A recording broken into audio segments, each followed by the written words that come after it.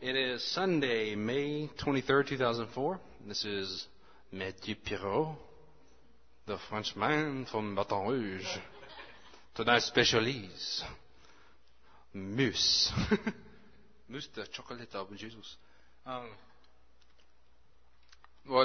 During worship, it's more for the tape people, but during worship we had awesome worship time, but it was a strong emphasis within me.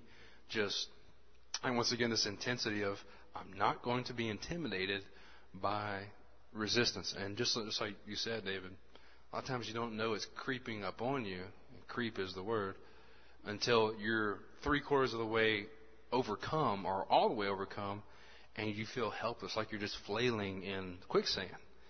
And like during worship, I was saying, that's the body. And more or less, not necessarily that you guys would have never faced this if you had been around other Christians, but the very fact that you two were together are a body.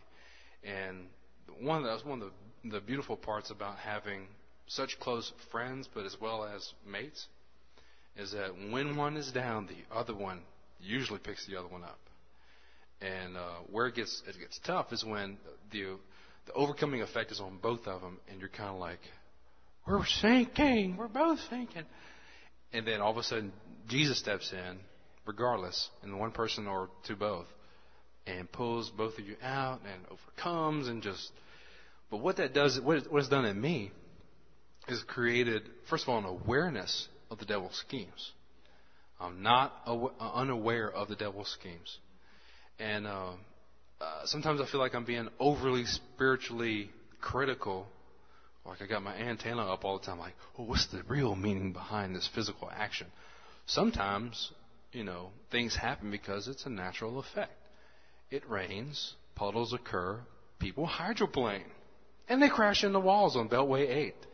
It's like it did when me and David were coming back last weekend. But, because the words just talking about, it rains on the rich and the poor, the godly and the ungodly. They're natural things that happen. But, just like Shadrach, Meshach, and Abednego, the difference is we do have God's favor and His Spirit in us that gives us endurance and encouragement, but also gives us protection. Last night me and my wife were out on a date, and I forgot my keys on the restaurant table. And this seems to follow me around all the time. I got the Justin and Lynn Johnson syndrome. Losing stuff big time, my wallet, my keys. Especially if I lost my car yet. But I left them on the table. Went and watched the movie. And it's a big complex. The theater and the restaurant are, walking distance apart. So we go watch the movie. We're out late at night. Come back. And we're going to the car. And I say, okay, left pocket, wallet. Right pocket, nothing. Try it again. Left pocket, wallet. Right pocket, nothing. No keys. Where's my keys? So I was like, restaurant. Let's go back to the restaurant. They were closing up, mopping the floor, all that kind of stuff. And praise God, they were still open. Somebody found them and brought them to the front desk. But that's a small thing. Big thing was like the water puddle on Beltway 8. And Jesus just guided the car right around the spinning truck in front of us. And we had they weren't really cars directly to the side of us. They were kind of behind us. Some of them swerved off the side and went on the median. Not median, but the shoulder. But when the truck came to a standstill, other cars are slowing down. They didn't hit the truck in great force, but they did hit it. It was like about a 5 or 6 car pileup.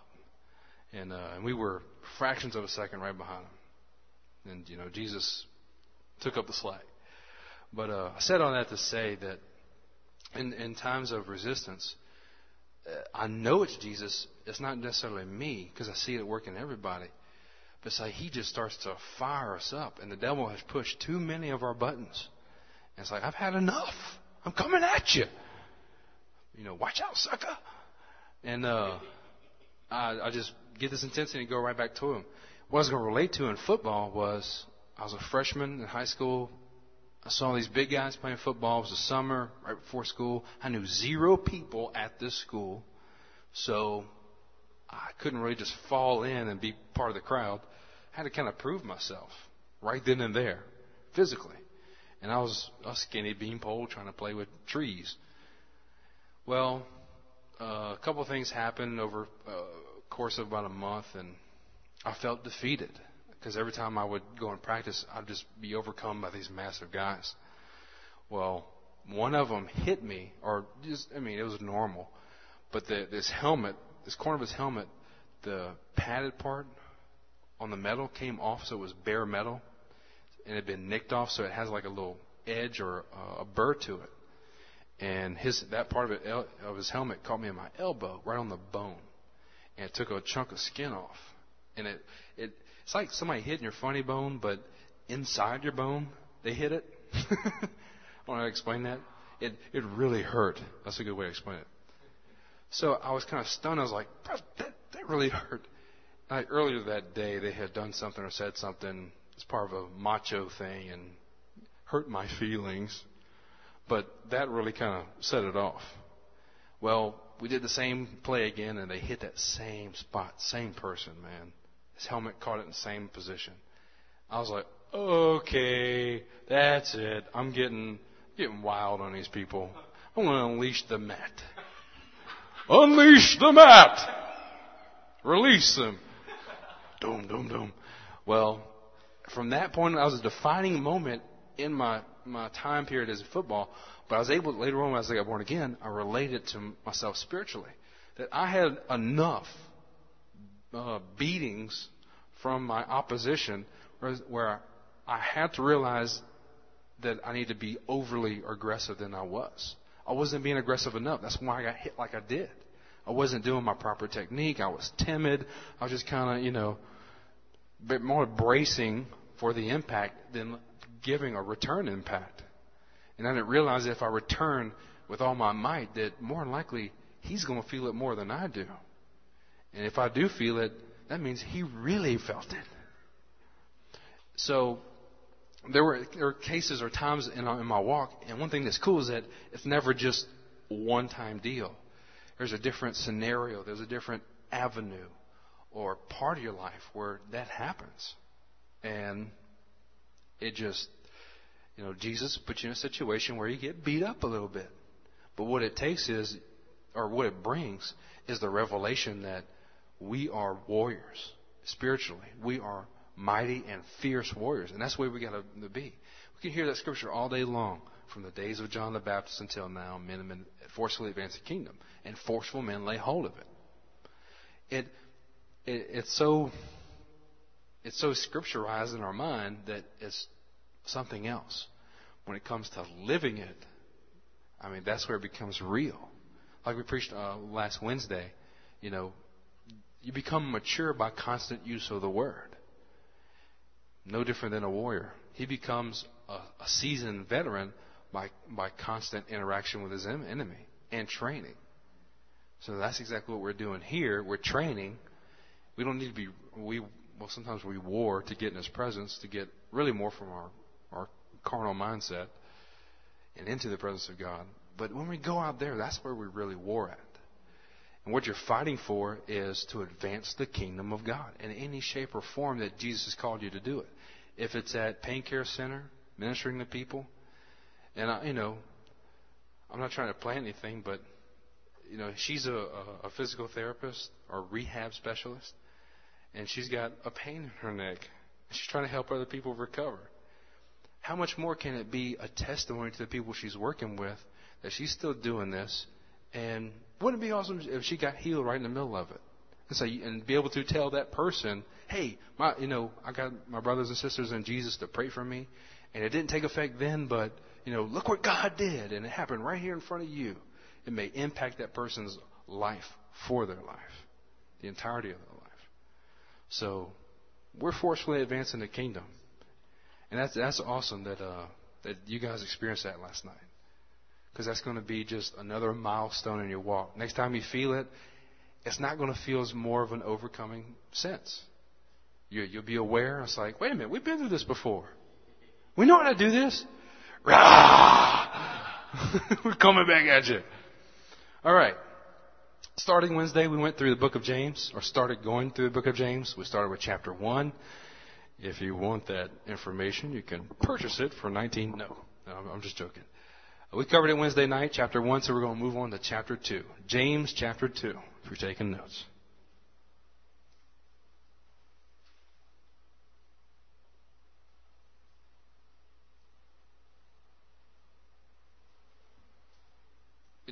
Going back to what I was talking about earlier, doing worship, it's tough whenever for me personally, when I miss chords or miss notes, I just feel awkward. And everything we just talked about, you can kind of see it relived in a microcosm of time within 10, 15 minutes of, I messed up, and I'm not leading worship right, and I'm not doing a good job, and they're not entering in. It's getting worse. I'm drowning.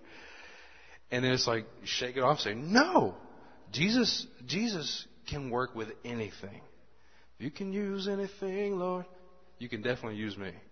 So I'm going to take my failures and let Jesus use them, man, and get that more intense and come right back at it and go in the presence of God. Amen? All right. Don't be afraid to be vocal. Just don't interrupt me. All right. James chapter 1. James 2, verse 1.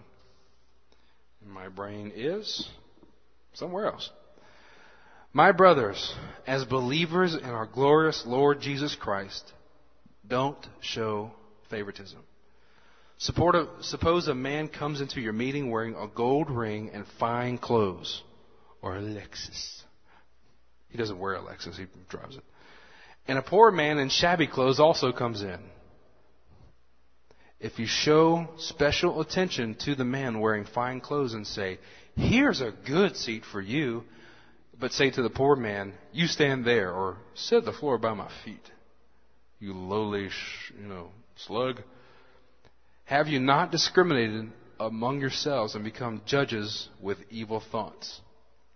Listen, my dear brothers, has not God chosen those who are poor in the eyes of the world to be rich in faith and to inherit the kingdom He promised those who love Him? That one scripture, the one has not God chosen those who are poor in the eyes of the world to be rich in faith. Going back to what we were talking about earlier, having milestones, incurring or experiencing things in the kingdom that cause you to develop a certain way, to develop character. It's like we read last Wednesday, Romans 5, 1 through 5. Suffering produces perseverance, character. It shapes and molds the inside of who you are. Puts everything back into sober judgment and correct perspective.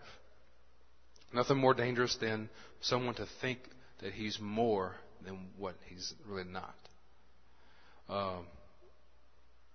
But thinking of the hyper faith movement, these guys, and they still do, they preach money, money, money. Oh, it's loud. Oh, it's on the speakers. Take this second for a pause. I'm sorry, is that better? Yes! All right. I was wondering why y'all had y'all's hands over your ears. And it was bleeding. There was actually blood coming out of your earlobe. But during the hyperfaith movement, and even still now, there's this, they may never come out and directly say it, but they equate worldly wealth with godliness and connect those two. Or really, going back to this scripture, worldly wealth with huge amounts of faith. Well, if you had the faith, then you would have the wealth.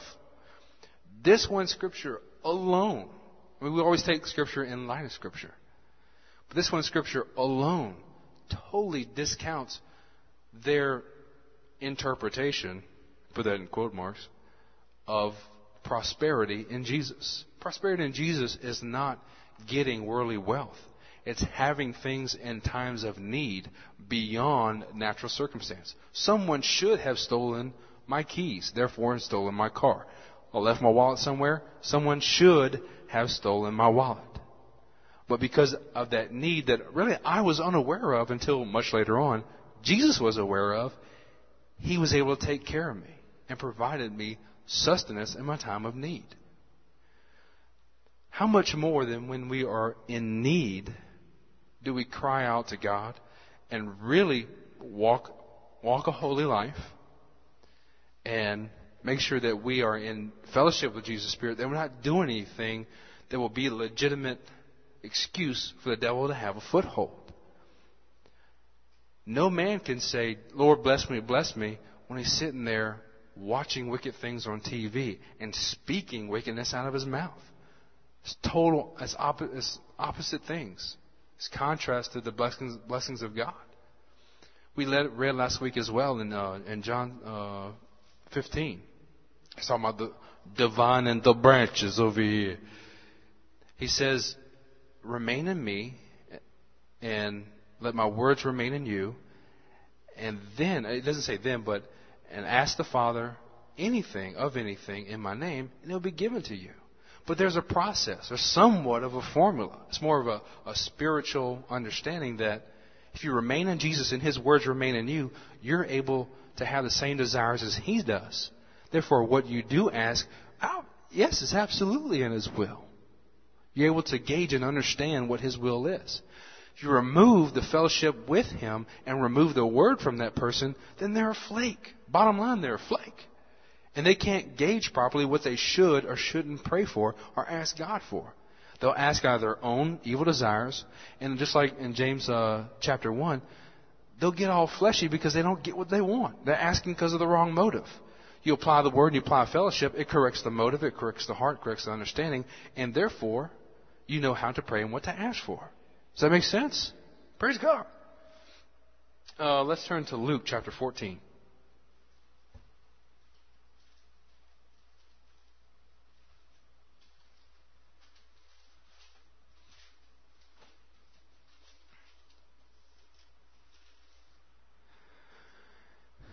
Chapter 14, we're going to start in verse 12, and let me kind of give a background on what's going on. We'll start at verse 1 through maybe 4. One Sabbath, when Jesus went to eat in the house of a prominent Pharisee, he was being carefully watched by these guys. There in front of him was a man suffering from dropsy. Jesus asked the Pharisees and the experts of the law, is it lawful to heal on the Sabbath or not? But they remained silent. What would make a man remain silent? 1, he doesn't know the answer. 2, he thinks he knows the answer, but is afraid of being proved wrong. He's a Pharisee. He's supposed to know. He doesn't know, so therefore he doesn't speak. Or he may know, is afraid that Jesus is going to shoot him down. So taking hold of the man, he healed him and sent him away. Then he asked him, or it's verse 5, if one of you has a son or ox that falls into a well on the Sabbath day, will you not immediately pull him out? And they had nothing to say. Again, it's a rhetorical question. It answers itself. Of course, you will save your animal because you love it. It's based on love, not law. When he noticed how the guests picked up places of honor at the table, he told them this parable. So he goes through the parable from verse 8 to 11. But look at verse 12. It's where we really want to focus on. Then Jesus said to his host, who? The prominent Pharisee. When you give a luncheon or dinner, do not invite your friends, your brothers or your relatives, or your rich neighbors. How offensive to shut out our family. We don't love our family.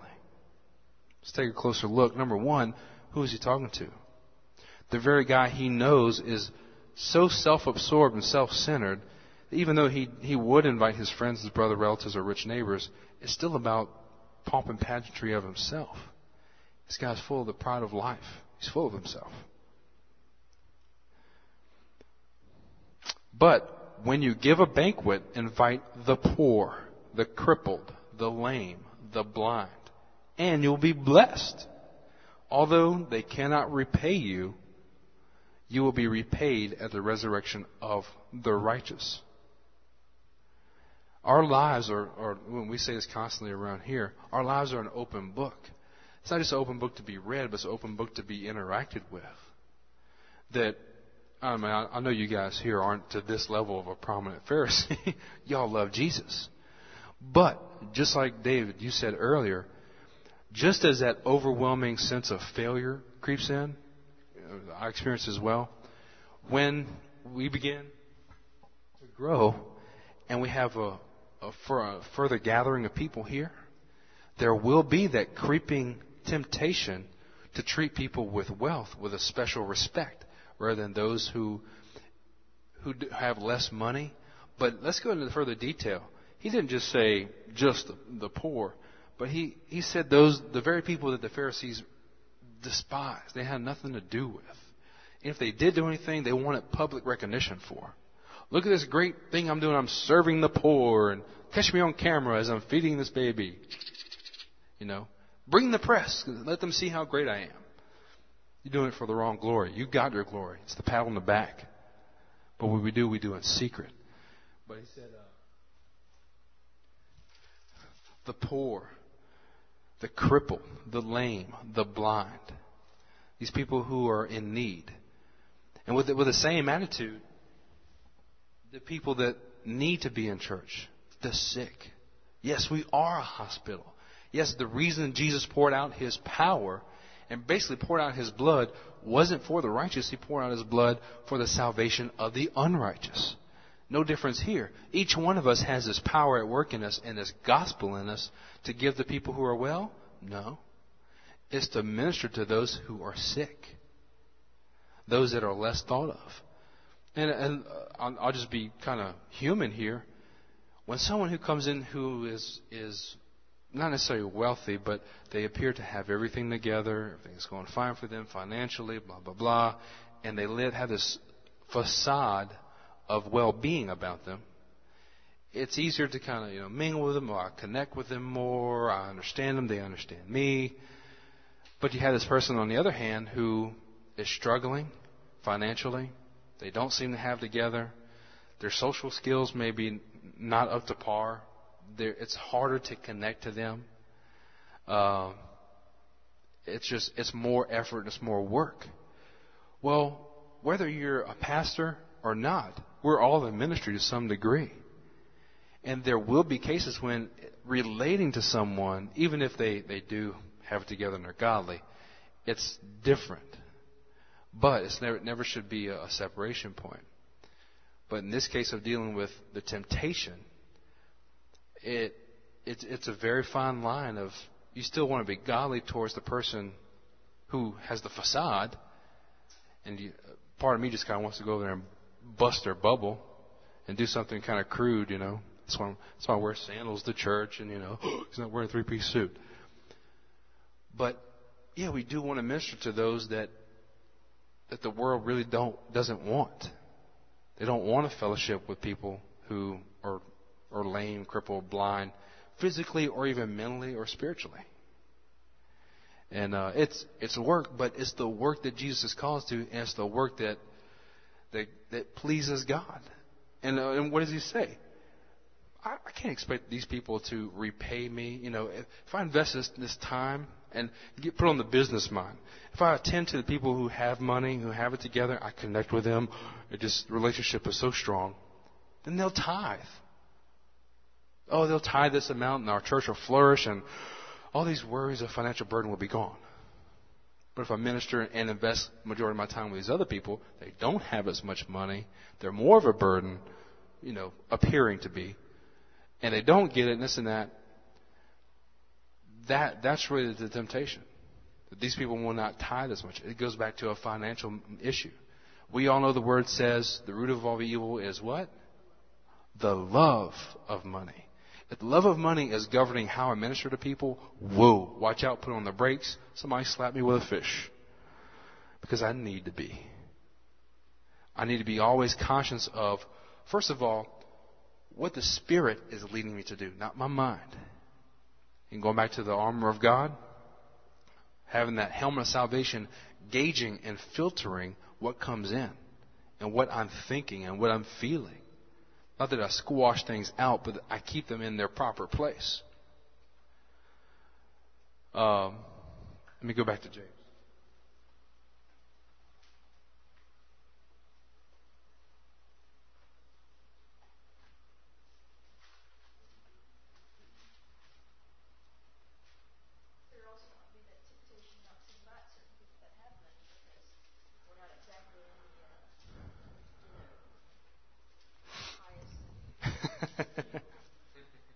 Yeah, I'm not going to put up nice bricks and build a structure that's going to attract rich people.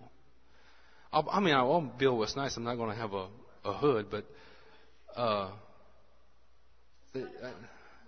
No, it's not the natural appearance. No. I mean, to be honest, stained glass is pretty. It's very good. I just, the region that I grew up in, the connotation it always had is nauseating to me. But Eric said he had an experience one time where he went to a church, a large church with stained glass. The sun was coming up. No one was in there, and him and Jennifer were walking in and praying in tongues. And they felt the Spirit of God so strong. He was in there ministering. Then they have, I'm sure you guys know, they have little women or women in there that are so faithful in servanthood to God out of a pure heart, the best way they know how. They think that all they're trying to do is to please God the best way they know how. God has got to honor that. He really does. We'll read later on about Cornelius, but these women also build monuments in heaven because of their faithfulness to please God. A lot of us wouldn't even be saved if it wasn't for those very women. I know my grandmother is one of them, and even my mom, before she was born again. So, James 2. Verse 6. But you have insulted the poor. Isn't that the rich who are exploiting you? Are they not the ones who are dragging you into court? Are they not the ones who are slandering the noble name to whom you belong? There's nothing more offensive to somebody who is interested in riches and that wants glory than to deny them of either one of those. To tell them, you know what? If you're going to give as a cheerful giver and in secret. Don't give it for glory. And if you're not, then I strongly urge you to not give at all. Take my name out of it? You won't put my name on the back of a pew or in a brick? You deny the rich man of the external glory? That will test his heart and see where his true motive is. If he comes back and says, you know what, I'm not after this about the glory, I just really want to bless. That's a humble heart, and that's one that will please God and will eventually get in line. And I'll go as far as this way. We know Paul says, I have learned the secret of being content in every situation. And he says specifically, rich or poor. He's been both. There are going to be times and waves in our life where we have plenty. Times in our life when we don't. Want to be wise when we do, and be wise when we don't as well. But at the same time, the riches aren't going to rule or dictate me. I see in the Saints' perspective, the awesome example of managing wealth with godliness is Joseph. Here's this guy at the very top of the chain, right below Pharaoh himself, governing a nation. I'm sure he had a nice house. I'm sure he had a nice car or chariot. He had a nice ride. It's tricked out with gold and lights and all, you know. And get the hydraulics on it. But he had nice things. But you did not see it corrupt his godliness or his godly nature. He managed it well. Even the wealth of the entire nation during the 7 years of prosperity, he took a certain section of it and stored it away. Because he knew from the prophecy that the times of famine were coming, and they would use that. That very revelation and godly action sustained the nation of Israel at that point in time, and also the nation of Egypt and the surrounding nations, and made them pretty much the world ruler at that point in time. They were very, very strong. So in the same way, when we receive, times of blessing, we're faithful with the blessing, we're wise with it. We've got to realize that this may not be forever. It's temporary. Everything is temporary. One funny joke is that this guy was hanging out with a bunch of Christians. They go to a store. They go in the store. They're all praising God. Just got out of a Holy Ghost meeting. They come back out, and somebody had I think, backed into the front of his car. He had spent like hours tricking out his ride, restoring, I think it's an old Trans Am with the big Firebird on the front. Made it look beautiful. Put a lot of time into it. Some guy just clobbered the front end of it, backing out of the parking lot. Did something to the frame where it was totaled out. And he was the last one coming out of the store. All the other guys came out first. His friend said, oh, man, he's going to be so upset. Oh, God, just divert him and bring him home or something. said, no, let him come out. He came out and saw his car. First thing came out of his mouth. And this is somebody who has an instant godly reaction. More likely because he had been in the presence of God before. He said, oh, it's all going to burn with fervent heat anyway. It's all going to burn. And he had the right perspective. He put a lot of labor of love into that car, and it's kind of sad, but it's still temporary. To be honest with you, it's easy to say. It's hard to do. Very hard to do. So, next time your car gets in a wreck, hopefully that happens to no one. We bind and rebuke that in the name of Jesus. But that we all have the right perspective. Amen? All right. Verse 8.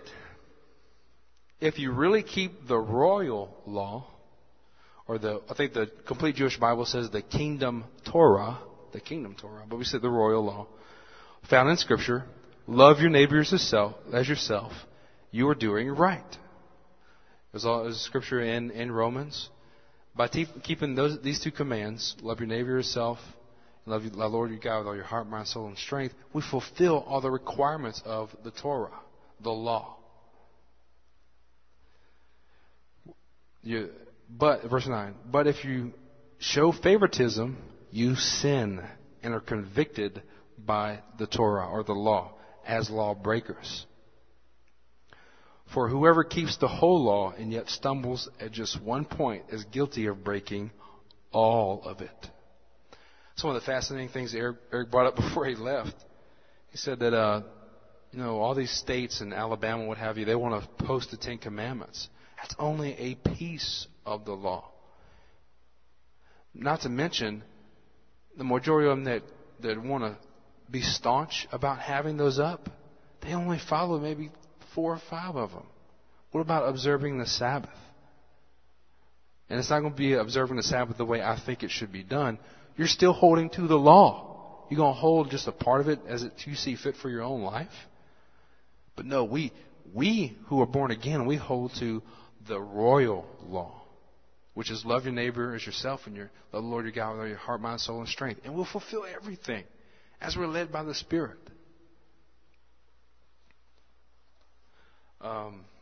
Let's go to Acts chapter 10.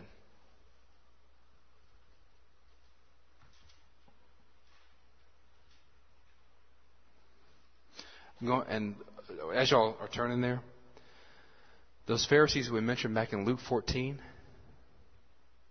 one of the reasons, or what it boils down to, the Pharisees, why they didn't respond, why they were silent, and obviously one of the reasons that Jesus really hit them with this parable, was that it boils down to one, or sometimes a couple, but you have 3 sins that are common to man.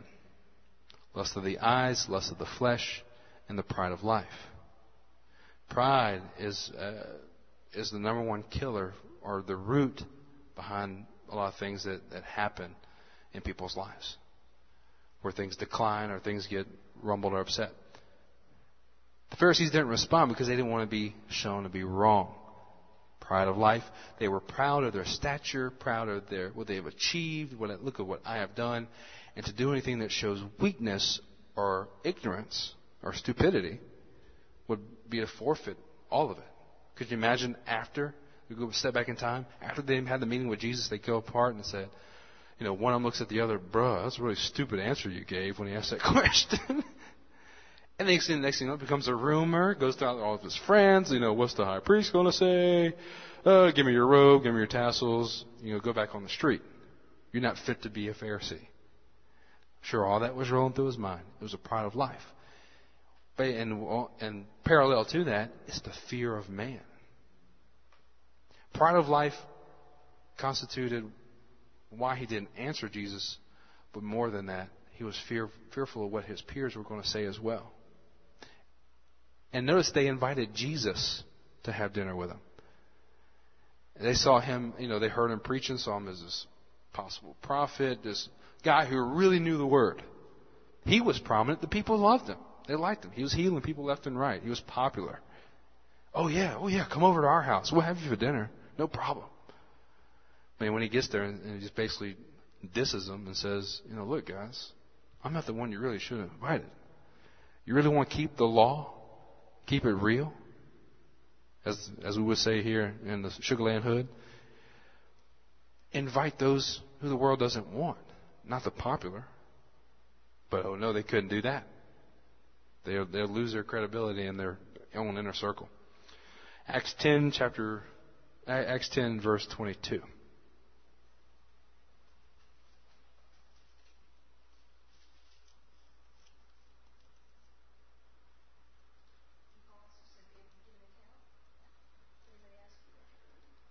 Yes.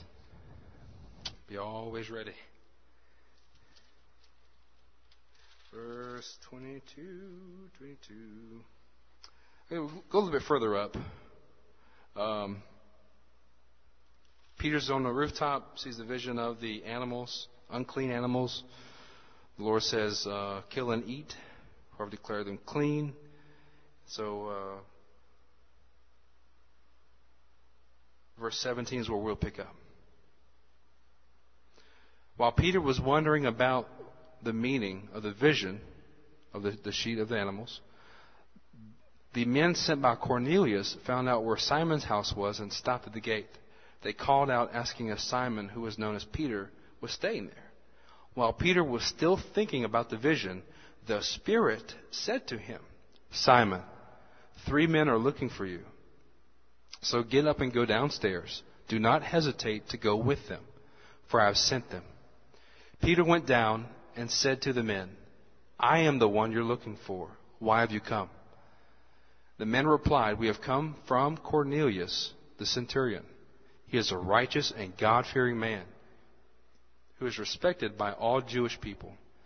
A holy angel told him that he could hear what you have to say. Then Peter invited the men into the house to be his guest.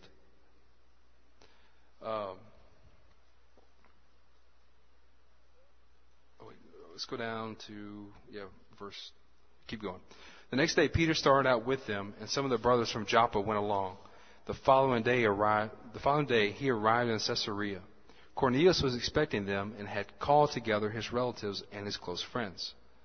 As Peter entered the house, Cornelius met him and fell at his feet in reverence. What a humble guy.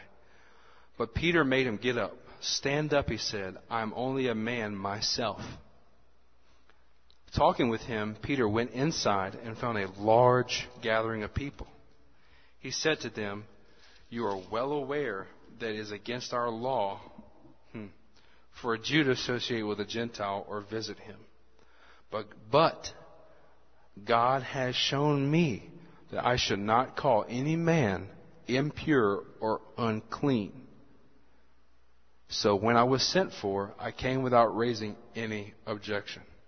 May I ask you why you sent for me? Let's go look at that verse again. Verse 28, but God has shown me that I should not call any man impure or unclean.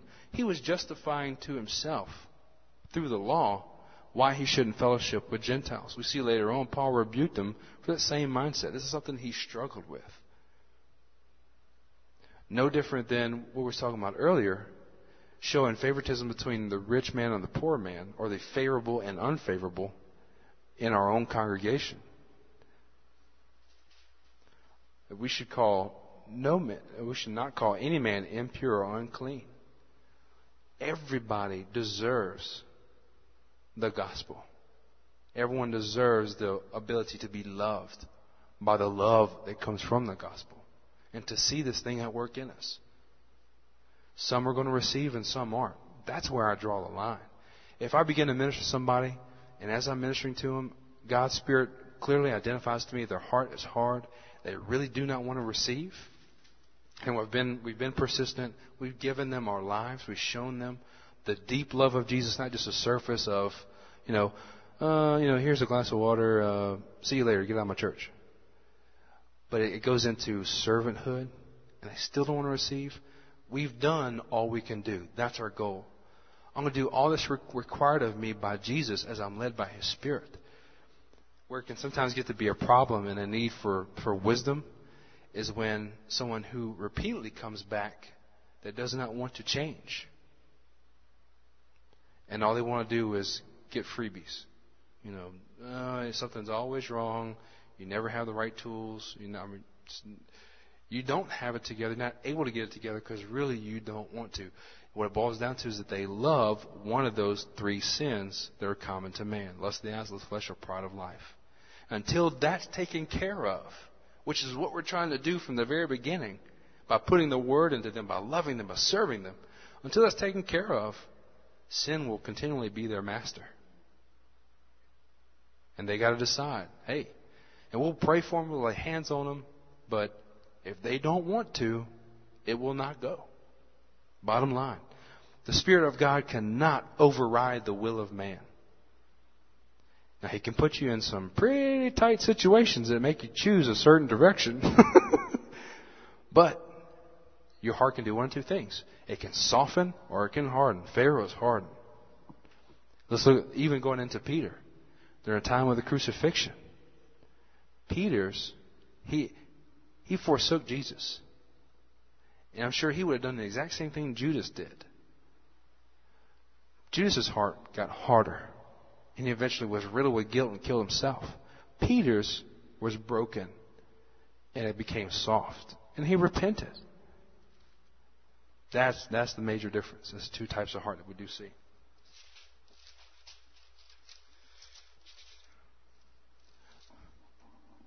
Verse 30. Cornelius answered, 4 days ago I was in my house praying at this hour. In 3 PM, suddenly a man in shining clothes stood before me and said, Cornelius, God has heard your prayer and remembered your gifts to the poor. Send to Joppa for Simon, who is called Peter. He is a guest in the home of Simon the tanner, who lives by the sea. So I sent for you immediately, and it is good for you to come. Now we are all here in the presence of God to listen to everything the Lord has commanded you to tell us. Then Peter began to speak. I now realize how true it is that God does not show favoritism, but accepts men from every nation who fear Him and do what is right. I looked at King James Version, and this is where King James Version may come in handy to read. Instead of favoritism, it says God has no respect, or He's not a respecter of persons, or respecter of men. And we take on that same attitude. Not that I disrespect men, but their clout or outward appearance doesn't intimidate me, and it doesn't influence me. And sometimes that's hard for us to do because it appeals to our weaknesses of the fear of man. It really does. But we overcome it, and part of it is by having this word in us. Hey man, if God doesn't show them respect or show differentiation between the two, I won't. Because if I do, going back to what we read in James, it's sin. It is sin. That's pretty tough. Say, well, it's a small thing. I'm hanging out with this person more, that's all. Well, you're justifying sin. Bottom line.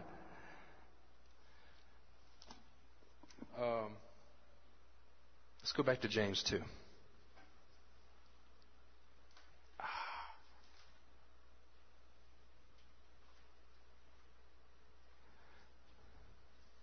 We'll go over verse 10 again. For whoever keeps the whole law and yet stumbles at just one point is guilty of law breaking, of breaking all of it. For he who said, do not commit adultery, also said, do not commit murder. If you do not commit adultery, but do commit murder, you have become a lawbreaker, regardless. And bottom line, what's the penalty of breaking the law? Death. Always death. Verse 12. Speak and act as those who are going to be judged by the law that gives freedom. Because judgment without mercy will be shown to anyone who has not been merciful. Mercy triumphs over judgment. Slow to criticize, easy to give grace, easy to give unmerited favor. Unmerited. I'm not going to give grace to somebody just because, they bought me a car last week, so I'll let them slide. No. It's unmerited. Verse 14. This is my favorite kind of stuff. I got a little bit of time left. I'm going to try to make it quick, but make it good. What good is it, my brothers, if a man claims to have faith but has no deeds? So you have a guy claiming to have faith, but he has no deeds. Can such a faith save him? Suppose a brother or sister is without clothes and daily food. If one of you says to him, "Go, I wish you well, and keep warm and well fed," but does nothing about his physical needs, what good is it? Can his words clothe him? Can his words feed him? Unless he's like superior king and he clicks his fingers and says, "Feed him," there's no way. In the same way, faith by itself, if not accompanied by action, is dead. But someone will say, "You have faith, I have deeds." What he's saying there, and one thing we got to understand is that the audience, who is he talking to, or what is this man that he's talking about? He's talking about a man who claims to have faith and does not have deeds. Basically, he's saying, when he says, "But someone will say," bring up another angle, supposedly, or an objection to Paul's case. What? Oh. Can you hear the mountains tremble? It's what? Hawk? Hog. Oh, okay. A motorbike. Okay. What he's saying is that someone brought up, let's say in the college class, an objective statement to counteract with the point he just made. You have faith, I have deeds. It's no different than someone saying, "Well, that works for you, but this works for me." All right, you seeing each one as an independent virtue. It's no different than saying, "Well, David has the gift of administration, and Manny has the gift of, laying on of hands." Each one is an important issue, but here he's trying to bring together the understanding that no, one is based upon the other. They coexist. They do not exist separately. They have to work together. Otherwise, it is dead. It's laying on the ground, squished by a car, part of the tar. It's dead. Show me your faith without deeds, and I will show you my faith by what I do. You believe that there is one God? Good. Even the demons believe that and shudder. That's one of the things that changed my prayer life in the early beginnings. I guess the reason I say that is whenever I begin to pray for people, I would just pray with a sense of believing that God exists and praying to Him like I'm emailing Him or sending Him some kind of letter. Further understanding and revelation, I realized I had a relationship. It's not just believing that He exists, but that believing that I have direct interaction with Him. And that once I got that revelation, it's one of the key scriptures that helped me to do that. It's like, oh, if demons realize that He exists, then I must have a deeper relationship than demons. I mean, come on. Verse 20, you foolish man, do you want evidence that faith without deeds is useless? Was not our ancestor Abraham considered righteous for what he did when he offered his son Isaac on the altar? You see that his faith and his actions were working together, and his faith was made complete by what he did. We'll correlate this to speaking in tongues. When we all prayed to get filled with the Spirit, we came to the understanding that this was for us. We had to get really past that in our minds first. That, okay, Jesus wants to give me this. This is scriptural, and that's not freaky, and it's not demonic. So we're good on that point. Now is the fact of doing it. If I believe only that Jesus can make me speak in tongues or help me speak in tongues, but I never do it, my faith is never made complete. But it's by faith in conjunction or coexisting with action that tongues is produced and it comes out from me. No different than Paul says, I'll show you my faith by what I do. I'll show you I believe in tongues. Watch me do it. That's the direct correlation. There's a statement that we always said. The man with the argument is that the mercy of the man with the experience. The man with experience has put his faith in conjunction with works. The argument just has a theoretical understanding of it, has no physical means of it. Verse 24. I'm sorry, a little bit further up, 23. And the scripture was fulfilled that God says, that says, Abraham believed God, and it was credited to him as righteousness. So faith with works is a direct link to righteousness. And he was called God's friend. You see that a person is justified by what he does and not by faith alone. Now, the emphasis that James is really focusing on is the faith part of the two entities. Let's turn to Romans 4.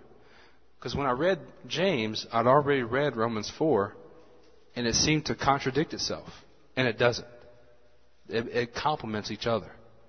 But the key thing is to look at who are they writing to, and what are they writing about.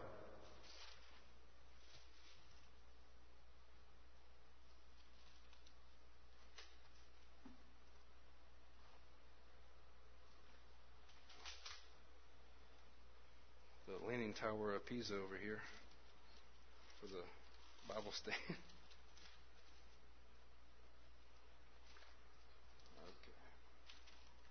Romans chapter 4. And it's fitting that James brought up Abraham as the example. So does Paul in Romans. Verse 1. We'll start at verse 1. What then shall we say that Abraham, our forefather, discovered in this matter? If, in fact, Abraham was justified by works, he had something to boast about, but not before God. What does Scripture say? Abraham believed God, and it was credited to him as righteousness. Same Scripture as James brought up. Now, when a man works, his wages are not credited to him as a gift, but as an obligation. However, the man who does not work but trusts God, who justifies the wicked, his faith is credited as righteousness. David says the same thing when he speaks of the blessedness of the man to whom God credits righteousness, apart from works. Blessed are they whose transgressions are forgiven, whose sins are covered. Blessed is the man whose sin the Lord will never count against him. Is this blessedness only for the circumcised or also for the uncircumcised? We have been saying that Abraham's faith was credited to him as righteousness. Under what circumstances was it credited? Was it after he circumcised or before? Now notice the work that he's talking about. He's talking about the physical action of doing this. And you're relating this back to, if you look kind of around the scripture line of Scripture, he's really focusing on people who are law-minded and trying to justify themselves in that law. It was not after, but before. And he received the sign of circumcision, a seal of the righteousness that he had by faith while he was still uncircumcised. So then he is the father of all who have not been circumcised, in order that the righteousness might be credited to them as well. And he is also the father of the circumcised, who are not only circumcised, but also who walk in the footsteps of faith that our father Abraham had before he was circumcised. It was not through law that Abraham and his offspring received the promise that he will be heir of the world, but through righteousness that comes by faith. So it's not through the physical work alone, but it's by faith. As we begin to break this apart, we kind of run out of time, but James kind of hits the same point. The argument, the statement that he brought up, you have faith and I have works. Pretty much, I have what works for me, you have what works for you. This is a guy coming from the standpoint of, I'll just do works alone. James is saying, no, they have to coexist. Faith without works is dead. Verse 14. For if those who live by law are heirs, faith has no value, and the promise is worthless. It's no different than saying, by you coming into this physical building on Sunday, every Sunday, at 10 o'clock until 12, then by performing that very act alone, apart from anything else, you're fulfilling your obligation to God and therefore declared as righteous. We all know that's hogwash. Like the old saying, does, camping out in the garage make you a car? No. No different. Being in a church or doing godly things, godly acts alone, do not make you in good standing or right standing with God, which is what righteousness means. Let's keep reading. Faith has no value and the promise is worthless, because law brings wrath. And where there is no law, there is no transgression. That's a teaching all by itself. We'll skip over it. Therefore, the promise comes by faith, so that it may be by grace and may be guaranteed to all Abraham's offspring, not only to those who are of the law, but those who are of the faith of Abraham. He is the father of us all. As it is written, I have made you a father of many nations. He is our father in the sight of God. In him he believed, the God who gives life to the dead and calls things that are not as though they are. So it goes further on and talks about how Abraham did believe, but in conjunction with his belief, he acted. Now, does God always have to see proof of your faith in order to say, okay, you haven't really done anything yet. Okay, your hands are moving. Oh, he's acting in faith. Bling, it's credit to your righteousness. Whenever we have faith, what does it begin with before that? Can you guys know? It says in Romans, faith comes by hearing, and hearing by the word of God. Abraham heard God. Step one, you got to hear from God before you have faith about something. There is somewhat of a pattern here. God speaks to us. We listen. What we do with that is the pivotal point. We can harden our heart and discount it, or not even hear it at all because we're not being attentive, or we have faith in it, meaning that we trust, we grab hold of it, and we store it within our heart and our minds. It takes root in us. By taking root in us, it'll begin to produce certain kind of fruit. When we heard about Jesus or realized the Word of God of who Jesus was and what his sacrifice meant, but also with the condition that we were in, saying that we are a sinner, you need Jesus, bottom line. We heard that word, it took root in us, began to produce fruit of works that resulted in righteousness or righteous acts. We continue to read in James. Does that make sense? Good. Verse 25. In the same way, was not even Rahab the prostitute considered righteous for what she did when she gave lodging to the spies and sent them off in a different direction? As the body without the spirit is dead, so faith without deeds is dead. So by observing the law, and I say this more to people who are just beginning the walk or have this mindset that in order to please God, I have to have these certain set of rules. I can't watch movies, I can't smoke, I can't do this, can't do that. And a lot of times that keeps people from even coming into Jesus. But it's by believing, having faith in what His Word says, that will change your actions and produce fruits or the actions of righteousness. And in conjunction with that, like mentioned in Romans, we submit the members of the members of our bodies as tools or as instruments of righteousness. Even that very act is our spiritual act of worship. So let's all stand to our feet.